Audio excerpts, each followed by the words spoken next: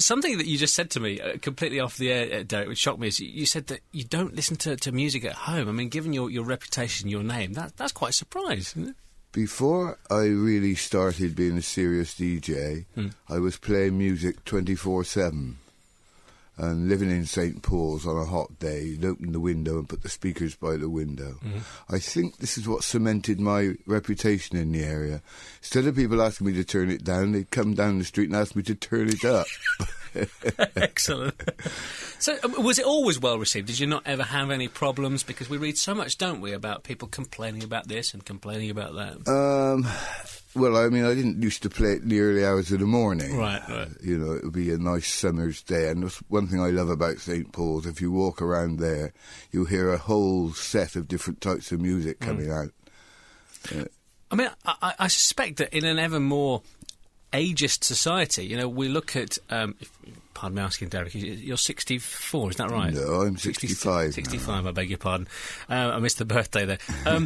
As a 64-year-old man playing Jamaican reggae, and people probably rudely ask occasionally if they're, you know, ignorant to what you do, why you're playing out at this time of life. I mean, what's the appeal for you? Well, I mean, I didn't start DJing until relatively late. I was in my 30s. I never intended to be a DJ. I found myself virtually on my uppers, unemployed for the first time in my life. And I'd already built up a lot of friendships within the West Indian community in Bristol by going down places like the Bamboo Club and hearing this stuff before it ever reached white audiences. That's why I'm familiar with all the old artists now. And age, to me, is irrelevant. I've just been doing what I've been doing. It's become an issue now when I play in some of the other nightclubs, especially if it's the first time out of Bristol. I get mistaken when I turn up in a taxi. There'll be a young taxi driver, usually a black guy, and we walk in together, and the bouncer will assume that he's the DJ and I'm the taxi driver. I suppose it's one way of achieving anonymity, isn't it? Of sort of keeping your identity from the masses, from the crowd. But the other thing about it, because I've just kept doing what I'm doing, I feel at home. Well, within a whole bunch of age groups, really, but I don't feel out of place walking into a club where the average age is 25. Whereas if I go into that situation in a place where I'm not known, it's surprising how patronising some of the young people can be. You know, are you all right, oldster? You know. Oh dear, I can well imagine.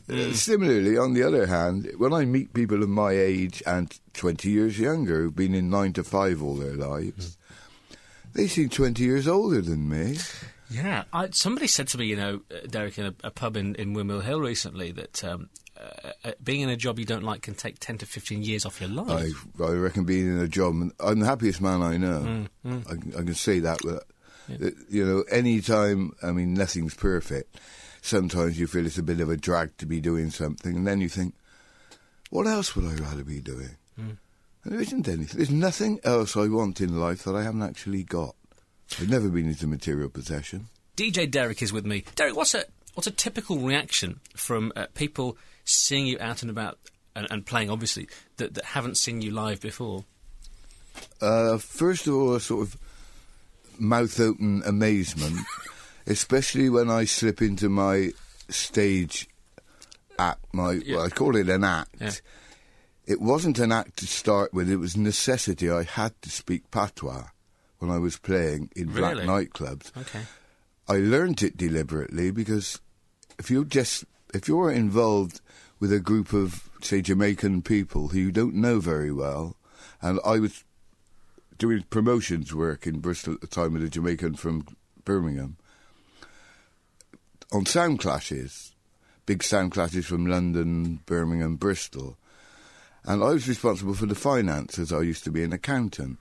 And if you're sitting down with 5 guys who are talking so fast you can't understand what you're saying, the suspicion is you're being stitched up. If anything goes wrong, you're responsible for the money, man. Yeah, I could see. And I sat down in a barber's shop on the advice of the guy from Birmingham, a Jamaican barber's shop, and he said, sit there Saturday mornings with the approval of everybody in there. Okay. Keep your eyes open, your ears open, and your mouth shut until you're ready to say something. And I got to the point in the end I could ring a record producer in London where I couldn't get a record in the warehouse, go up there and pick it up, knock on his door. You don't know. I'm DJ Derek. Jesus Christ, you're a white man. I thought you were the tax inspector. Oh, marvellous. I mean, how long? I mean, did you just pick up a book and learn? Did you just listen? I mean, it's just listening. It was getting into the rhythm. Getting into the rhythm of the language, the syntax. And is that why the music that you play and the music that you're personally into, Derek, you know, personally and professionally, is so intrinsic to the black community then? Well, because they're interwoven. It's rhythm. I mean, it's a cliche, say natural rhythm. But I've got a theory about that. When you go to a Jamaican home or West Indian home, and there's a pregnant lady there, she's dancing to that music, so that child actually has got that rhythm. Yeah.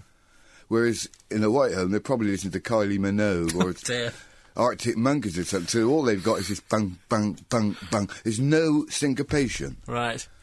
Yeah, I think... And I used to be a drummer. I was a natural drummer, so I find the rhythms far more interesting than just a straightforward 12-bar blues. Perhaps some of the delivery suites, the maternity suites, could benefit from your I knowledge, reckon Derek. so. We'd be a far more relaxed, laid-back people.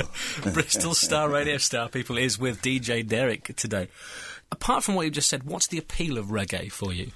It's got melody along with usually very conscious lyrics, and it's got good rhythm. It's not... There's no such thing as a reggae rhythm now. It's developed from ska through rock steady into many forms. Some of Bob Marley's reggae, although it doesn't relate a lot to Jamaica because most of the island stuff he made after he left Jamaica, it's almost jazz. You listen to a thing like Bend Down Low, it swings.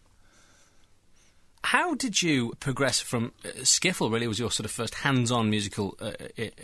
I've done your research. in the 1950s, I try. How did that get from playing the washboard and skiffle to the whole drumming thing? Or, you know, well, funnily enough, long before I played in a skiffle group, as a kid, I built a drum out of a cheese box, a large cheese box, and some parachute material. Really? Just after the war, there was a parachute in St Andrew's Park, which descended on our house. So, now, I thought you were about to give me... I remember it being dragged through the house, and we ended up with quite a quantity of this parachute material, which is very durable, as you can appreciate.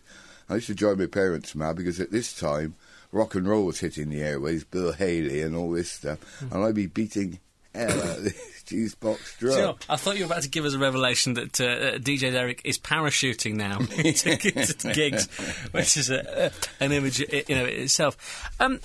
What have you yet to achieve in your DJing time, Derek? Are there things that you would particularly want to do?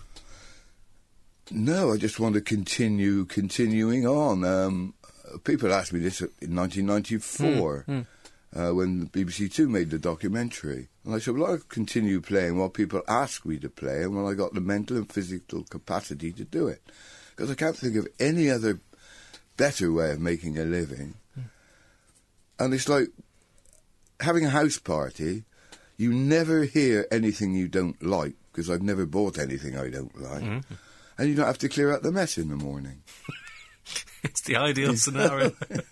So where currently can we see you play that's vaguely within reach, or certainly within reach? I'm down the watershed. I haven't got my diary to hand, that's so I can't actually give you dates. Sort all those out. Tonight I'm in Oxford. I'm playing with the Scatterlights, which would be great, because there's still a few of the original who are older than me. The next, down the warehouse, I think it's called, down by Jury's in a couple of weeks' time. Oh, yes. Yeah. I'm at the Bishop's Tavern, which is my local pub, on May the 19th. I do the Tube, sort of the last Friday of every month. Park on Park Street, usually once a month on a Sunday. I've just checked that now for June the 6th.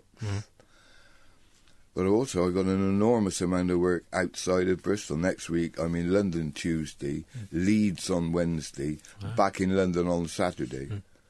than in the park in the Triangle back home on the Sunday. So. And let's come back home. What do you love about Bristol?